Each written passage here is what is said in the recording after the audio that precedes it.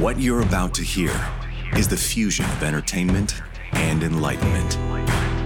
This is the Glenn Beck Program.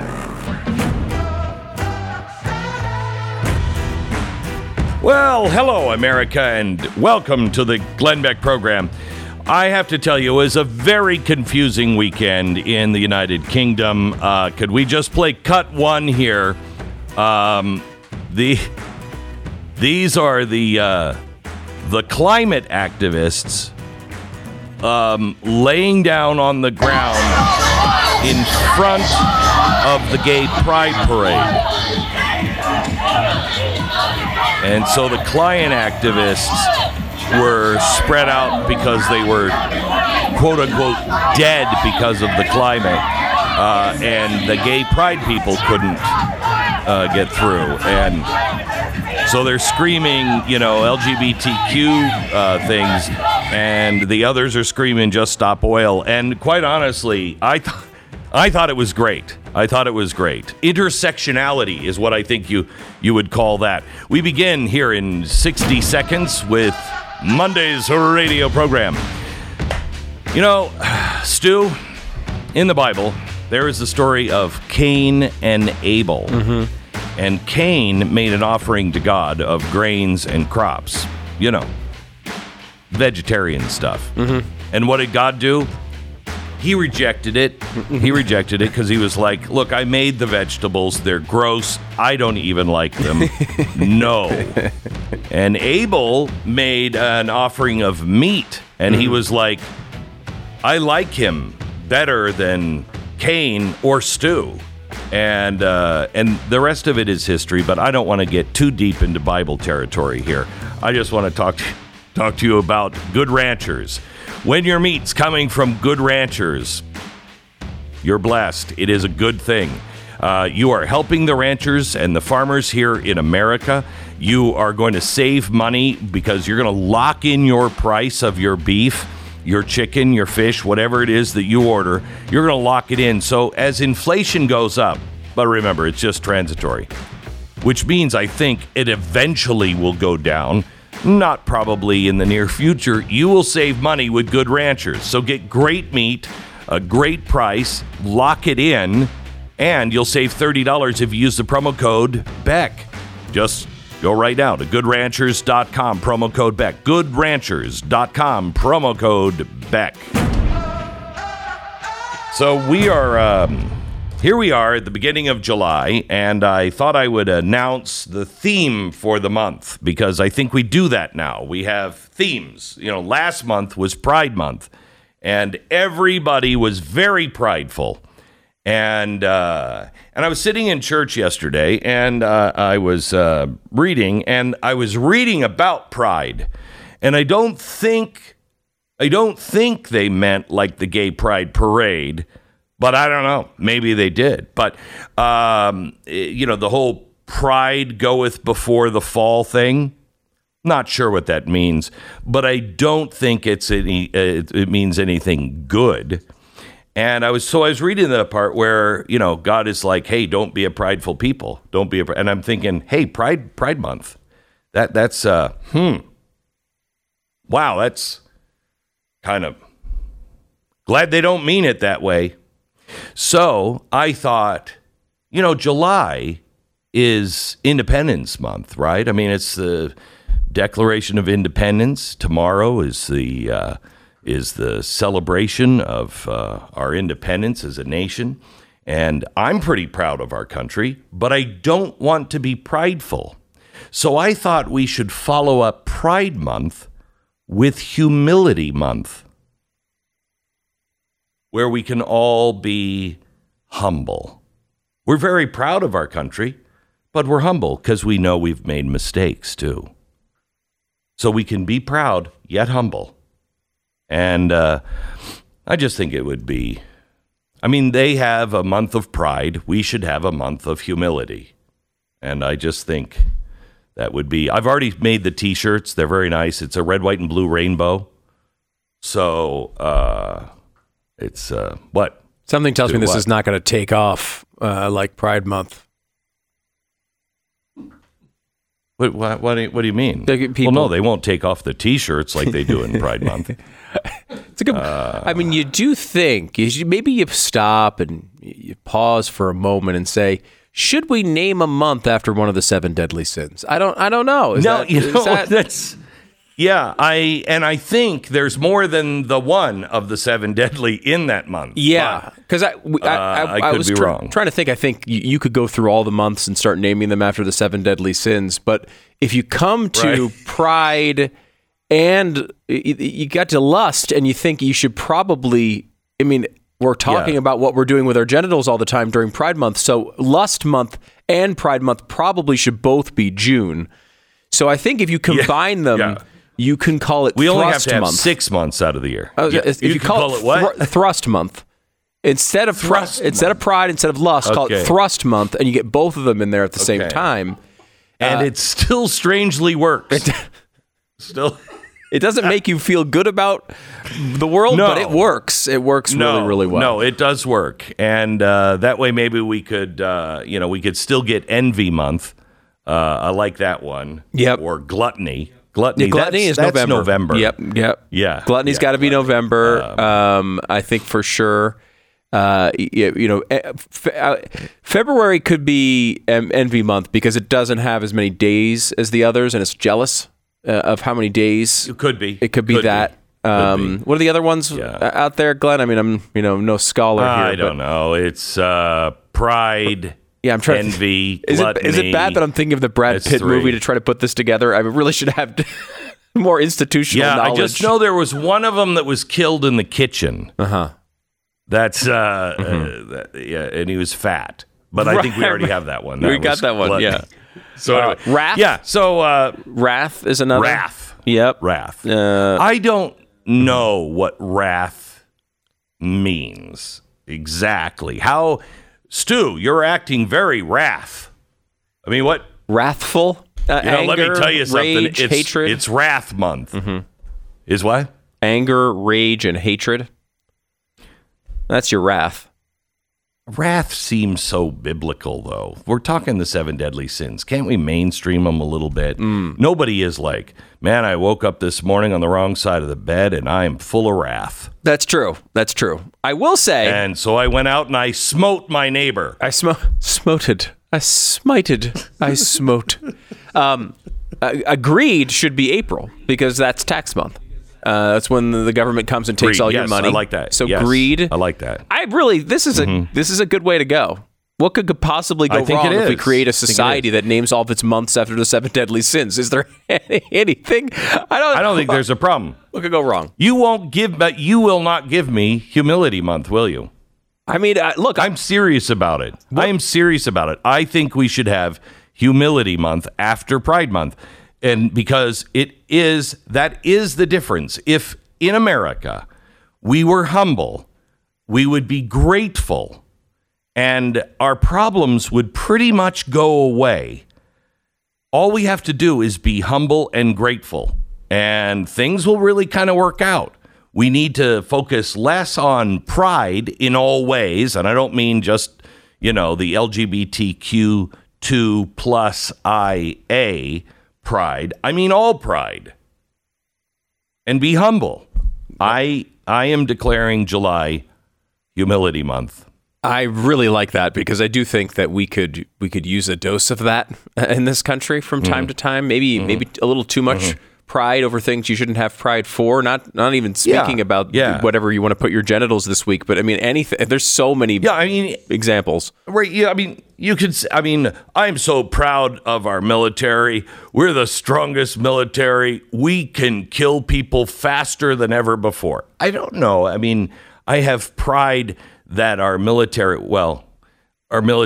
had honor, and was very professional and not political and all those. I can be proud of the men and women who are serving in it, but I'm not sure that it should make us proud when we see a fighter that just cost us, $25 billion fly over our heads. Wow.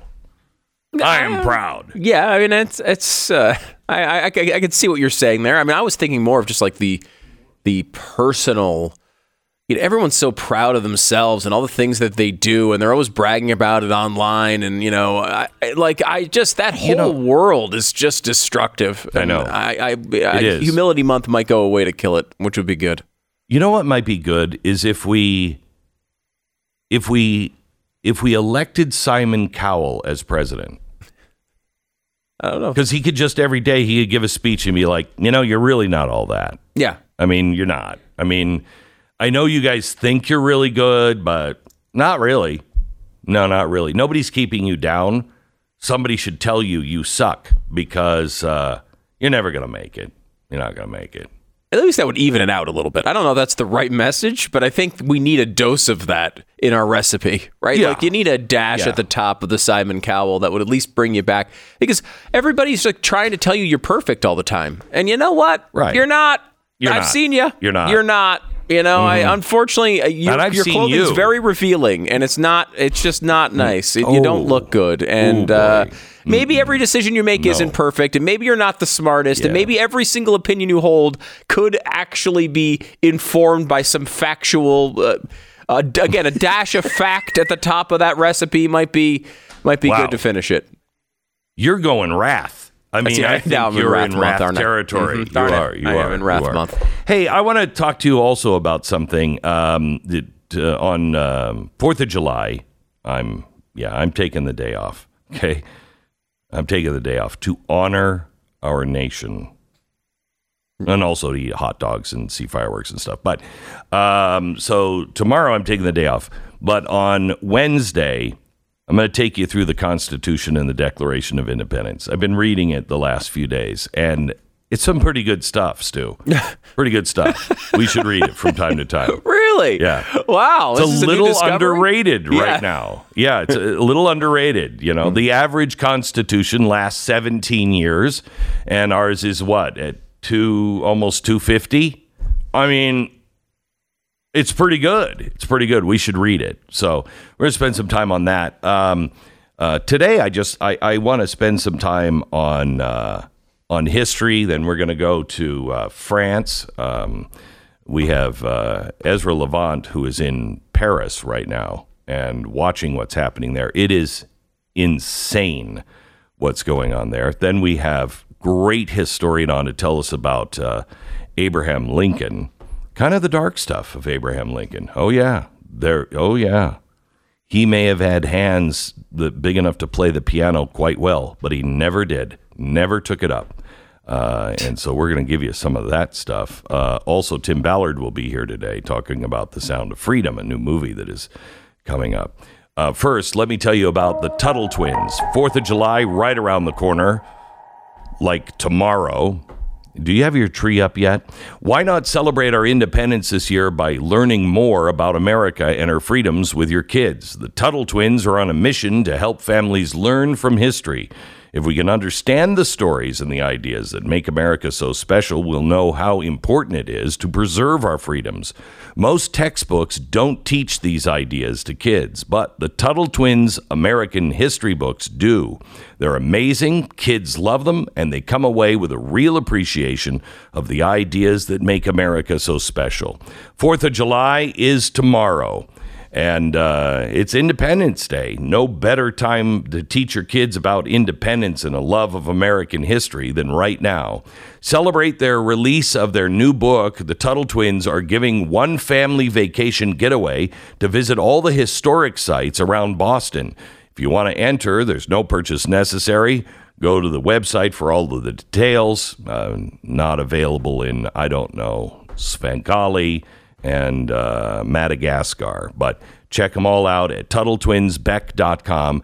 TuttleTwinsBeck.com. Order your book, read the rules, enter the contest. No purchase necessary. TuttleTwinsBeck.com. 10 seconds, station ID.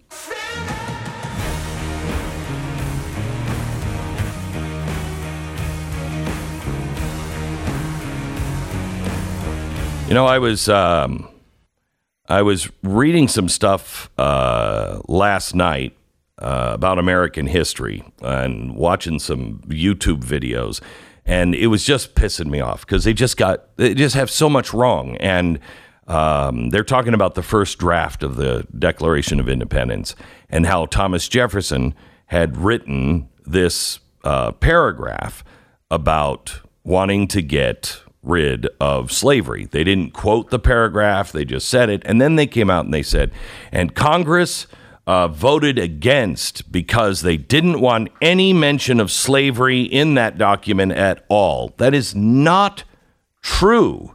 And I am so sick and tired of hearing the lies that, for instance, African Americans had nothing to do with our founding. Let me just tell you the story of the Revolutionary War just by highlighting the Black Patriots. So, what happens first? What is the first battle, really, for America's independence? It's the Boston Massacre, the shot heard around the world. That happened in 1770. Who was the first guy that was killed? The first guy that is killed in the Boston Massacre. This one, everyone should know. Maybe not. Maybe they don't teach it anymore. But Crispus Attucks, he was the first to fall. He was the first man to lose his life in the cause of American independence. So it begins with the fall of a black man. I don't know the white guy who fell second. The first guy was Crispus Attucks.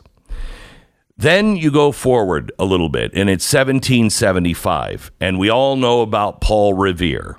Paul Revere, William Dawes, they went towards Lexington from Boston on April 18th, 1775. But did you know about Wentworth Cheswell? He headed north, doing exactly the same things. He was friends with Paul Revere. And he headed north saying, the British is coming, the British is coming. This guy is amazing.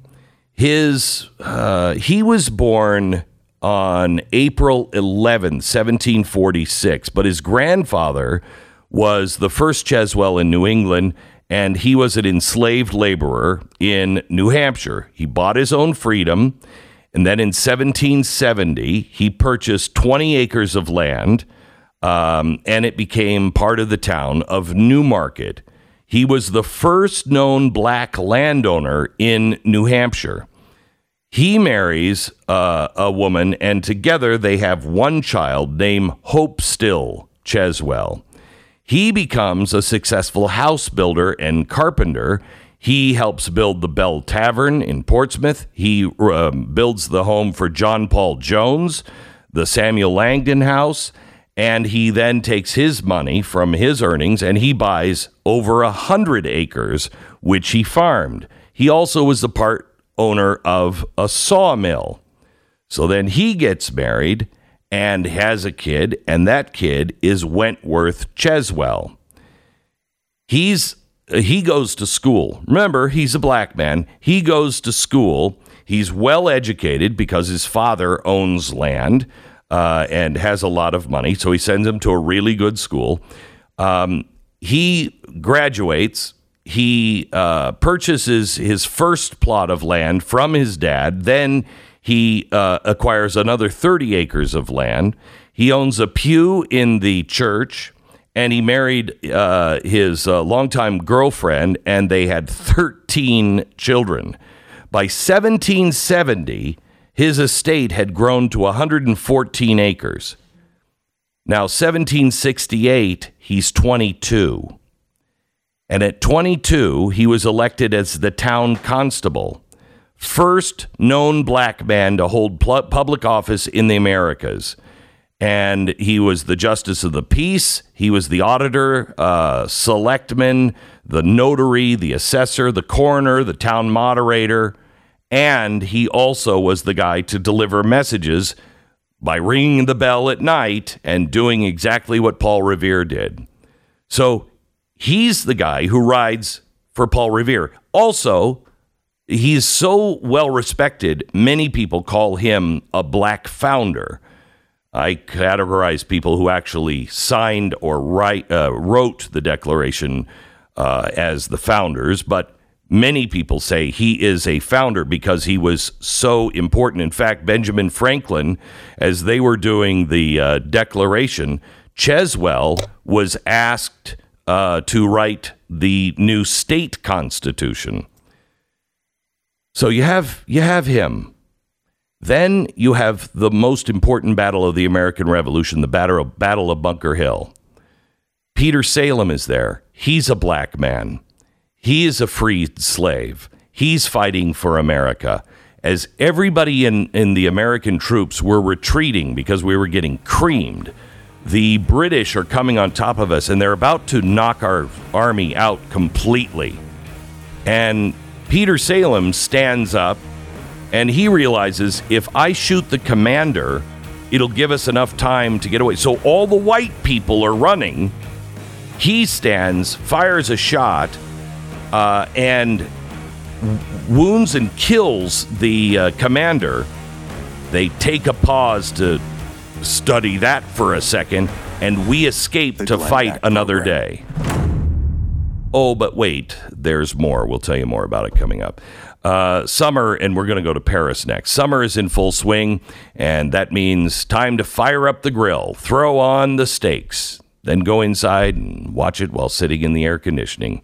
And you can do that by opening up your new custom motorized shades from Blinds.com. Right now, you can save 40% site-wide plus doorbuster deals during Blinds.com's spectacular 4th of July sale. Your home is going to look a lot better once you've got new window treatments from Blinds.com. They're the easiest way to make your windows look great. They have everything in window treatments you could possibly ever want, from classic shutters to outdoor roller shades and a whole lot more.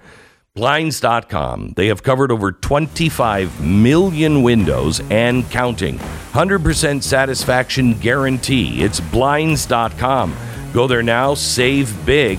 It's Blinds.com. Blinds.com. Save 40% site-wide plus doorbusters at Blinds.com. Rules and restrictions may apply. It's blazetv.com/Glenn. Available now for $10 off if you use the promo code Glenn.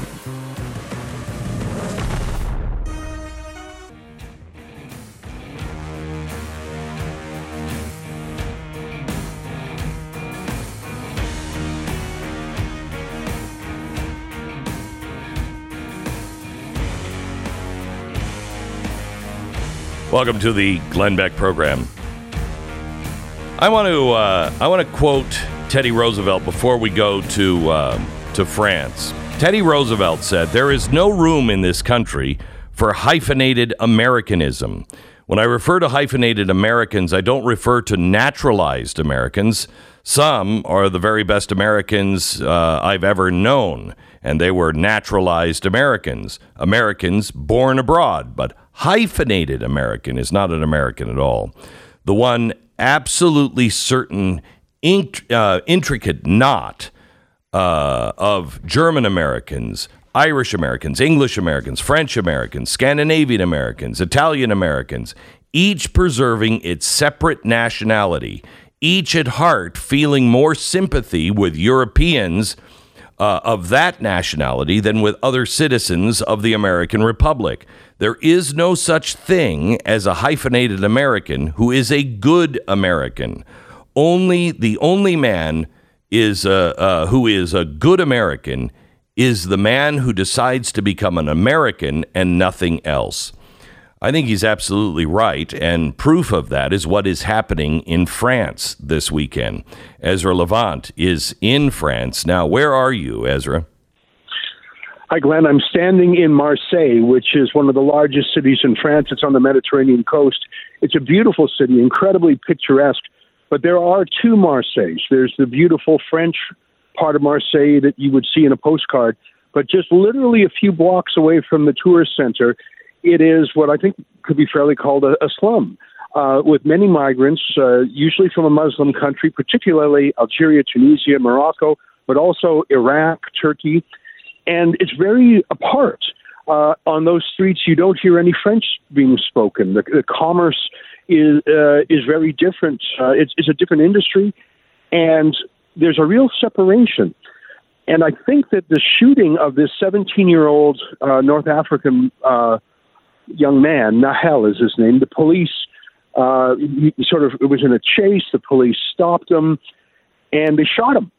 And it was shocking, and I have to say, I obviously we'll see what the facts are in the end, but I don't know if he needed to be shot. He was a 17-year-old. They knew who he was. He was stopped already.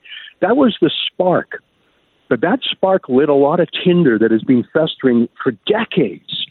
And there's a real apartness. It's almost apartheid, except for much of it is self-imposed. Here's a quick thing. I went along the cafes. There's a lot of cafes in the tourist spots here, Glenn, with out-of-towners and French people, and there's men and women, and they're dressed as you might expect in a tropical place. But you go a few blocks further into the Muslim neighborhoods, they still have cafes, but you'll notice a difference. There's no women at them. It's just men. And the odd woman you do see is wearing an abaya from head to toe. Now, there's a law in France that you cannot cover the face with a veil. They actually banned that. But COVID-19 gave a lot of folks a workaround. So you see Muslim women head to toe and then the COVID mask. I asked a lot of these folks in my broken French, I said, how do you feel being a Muslim in France? And the more assimilated ones said, we love it. We love France. We know there are races here and there, but it's not systemically racist. I would say, is there racism back in Algeria? They said, yes. So there were some beautiful answers that were very much on point with your quote from Roosevelt. But there were other people who said, French don't respect us. French don't treat us equally. But then I said, in your heart, are you a French person first or an Algerian first? And most of them, without hesitating, said Algerian. In fact, a man and his young boy came up to me and they wanted to say a lot about Nahel, the 17-year-old kid who was killed. And I listened to them and I said, who are you in your heart? Are you an Algerian or are you a Frenchman? And they were so proud to say Algerian. And I was thinking, how can you be upset that the French don't welcome you fully as an equal Frenchman when you yourself refuse to give up where you were, except for to come here? I said, if France is so racist, I said to some of them, why did you come here? And so I think both sides have some reconciling to do because you have a de facto apartheid. But here's the thing, how that's going to end. Demographics. I mean, France has a declining birth rate for the ethnic French, whereas not only through continued mass immigration, but I think just through birthright, the city of Marseille will go the way the city of Malmo, Sweden has gone. It will be beautiful still. It'll still have the gorgeous sun and the port and the yachts and the cafes, but it'll be more like a Moroccan city than a French city. The world is changing, and it's because I think France, and maybe America has something to say about this too, is welcoming in people who are not willing to say America is first in my heart. You know, I agree with Teddy Roosevelt on immigrant Americans, naturalized Americans. They're some of the best Americans out there, and they're the ones who chose America. The guy I work with, who is Scottish, he's loves Scotland, and he came here and he was thinking about citizenship. And when he went back to Scotland just recently, he said, I saw Scotland for what it really is because I now have the perspective of living in Texas and in America. And he said, I'm American. I am not Scottish. I'm American. That renews all of us. You know, that kind of guy comes in and he starts businesses and he starts to take advantage of the opportunities. And that is the big difference. I want immigrants here that are coming in and they want to be Americans. I don't want an Italian coming in and saying, I want an Italian community and we're going to have our own rules and our own ways here. No. Bring your culture with you, but become an American. You know, Charles de Gaulle, the great French leader whose name literally means Frenchman, he was considered arrogant and he was considered many things, but and he was a France first kind of person. You remember France had colonies in North Africa. He was once asked, can a foreigner become a Frenchman? Like in his blood, can you become French? Can you join this country even if your bloodline is not French? And he said, yes. He was a chauvinist. He was arrogant. He was France first, but he said yes. If you inculcate yourself, if you breathe in the history, the culture, you must learn the language, learn the history, learn the art. You can become a great Frenchman. And by the way, Emmanuel Macron, for all of his flaws, says much the same thing. He gave a beautiful speech 3 years ago, right in the wake of a lot of the Black Lives Matter riots in America. He gave a beautiful speech in France, swearing in some new French citizens, where he talked about their rights, but he went heavy on their responsibility. You know those old French mottos, liberté, égalité, fraternité. Emmanuel Macron said you must follow those. You must fight for liberty for everyone. You must permanently struggle for liberty. He told these immigrants, he said you must follow fraternity. You must be fraternal to your new French citizen colleagues. He said you must put the republic first. He said this. Now, I do not like Emmanuel Macron at all, but it was bracing to see what he said.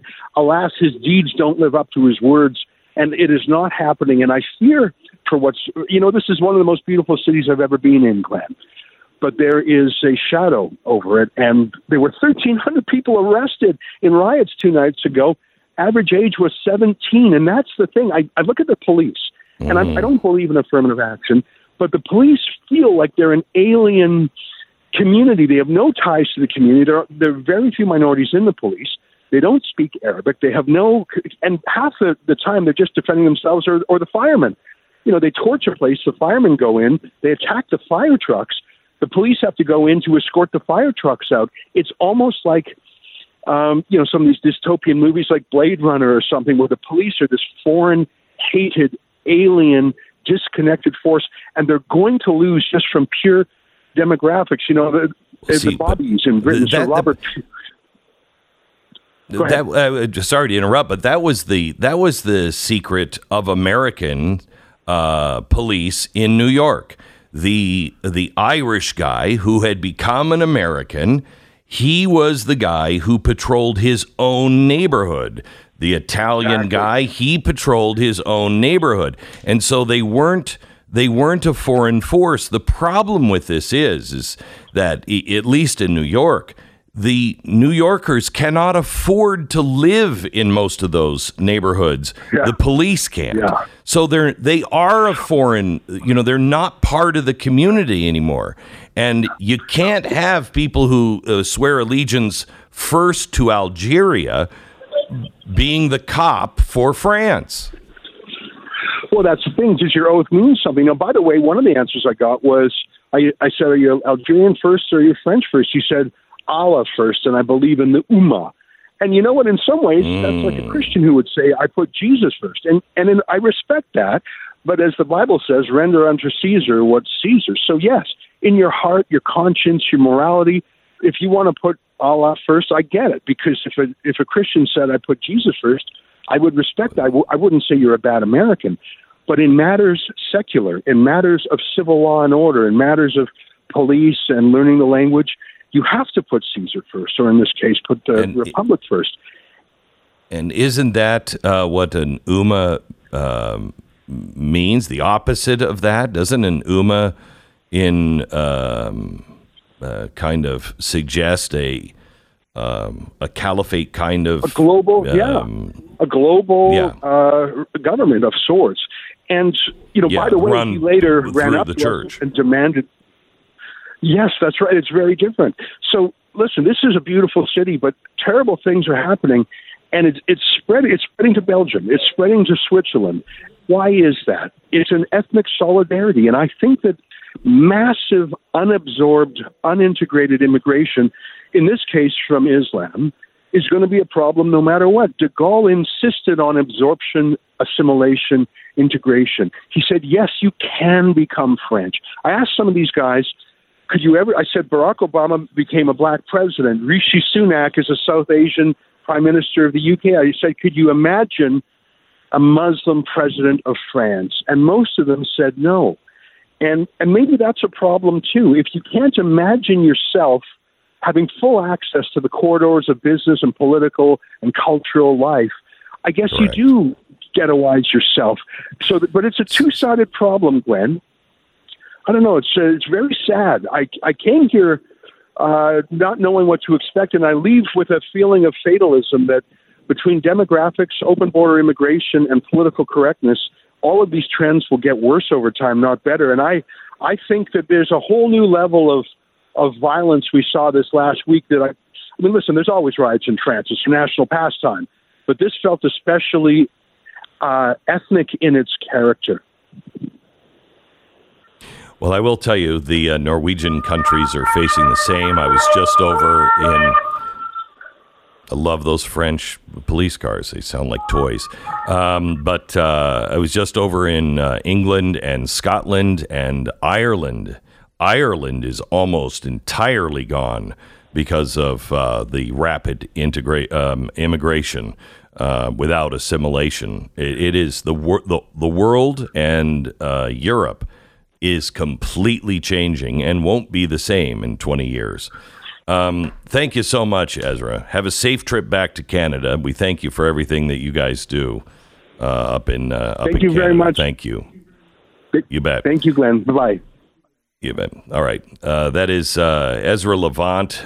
He is a host of the Ezra Levant Show, and he is Rebel News, the founder of Rebel News up in Canada. Canada is another one that one is really getting spooky. To me, Canada is more spooky than even France is, because this is people that you think you understand and think are regular Canadians, and they are not. I mean, they're not. Well, they're Canadians, but I don't understand how they're coming to the conclusion that, you know, if you're a kid and you're depressed, the state should be able to recommend suicide to you. It's insanity what's going on in Canada.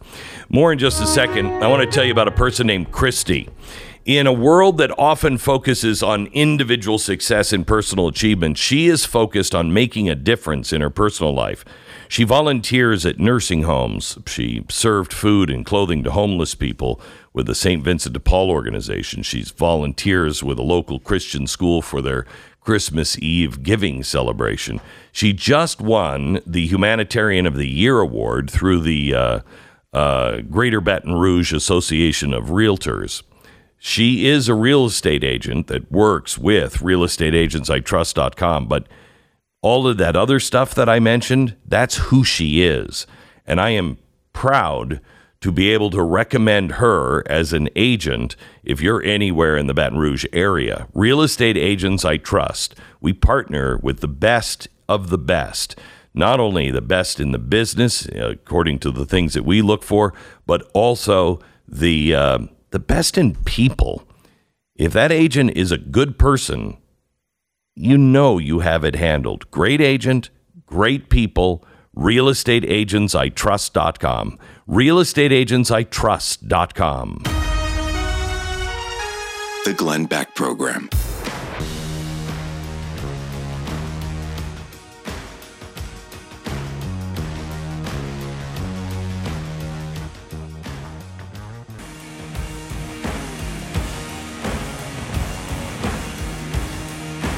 I swear to you, France is going to end in guillotines, as it usually does.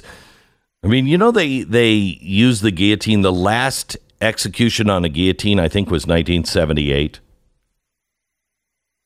Yeah. Look it up, Stu. Stu's looking at me like, no. It's 76 or 78, something like that. And in some ways, I think it is more humane than, for instance, hanging or certainly the electric chair. The guillotine is, we have one at the museum. If you're coming to our museum in the next couple of days, we have a French guillotine that was used. And it's not sharp. It's the thickness and the heavy weight of the blade. It just comes down and just lops the head off just from the weight of it. It's a terrifying machine. By the way, terrifying. Glenn, you were way off. You said 76 or 78. It was 1977. You're an embarrassment. You're an embarrassment. Yeah. the 1 year in between I didn't name. The Glenn Beck Program.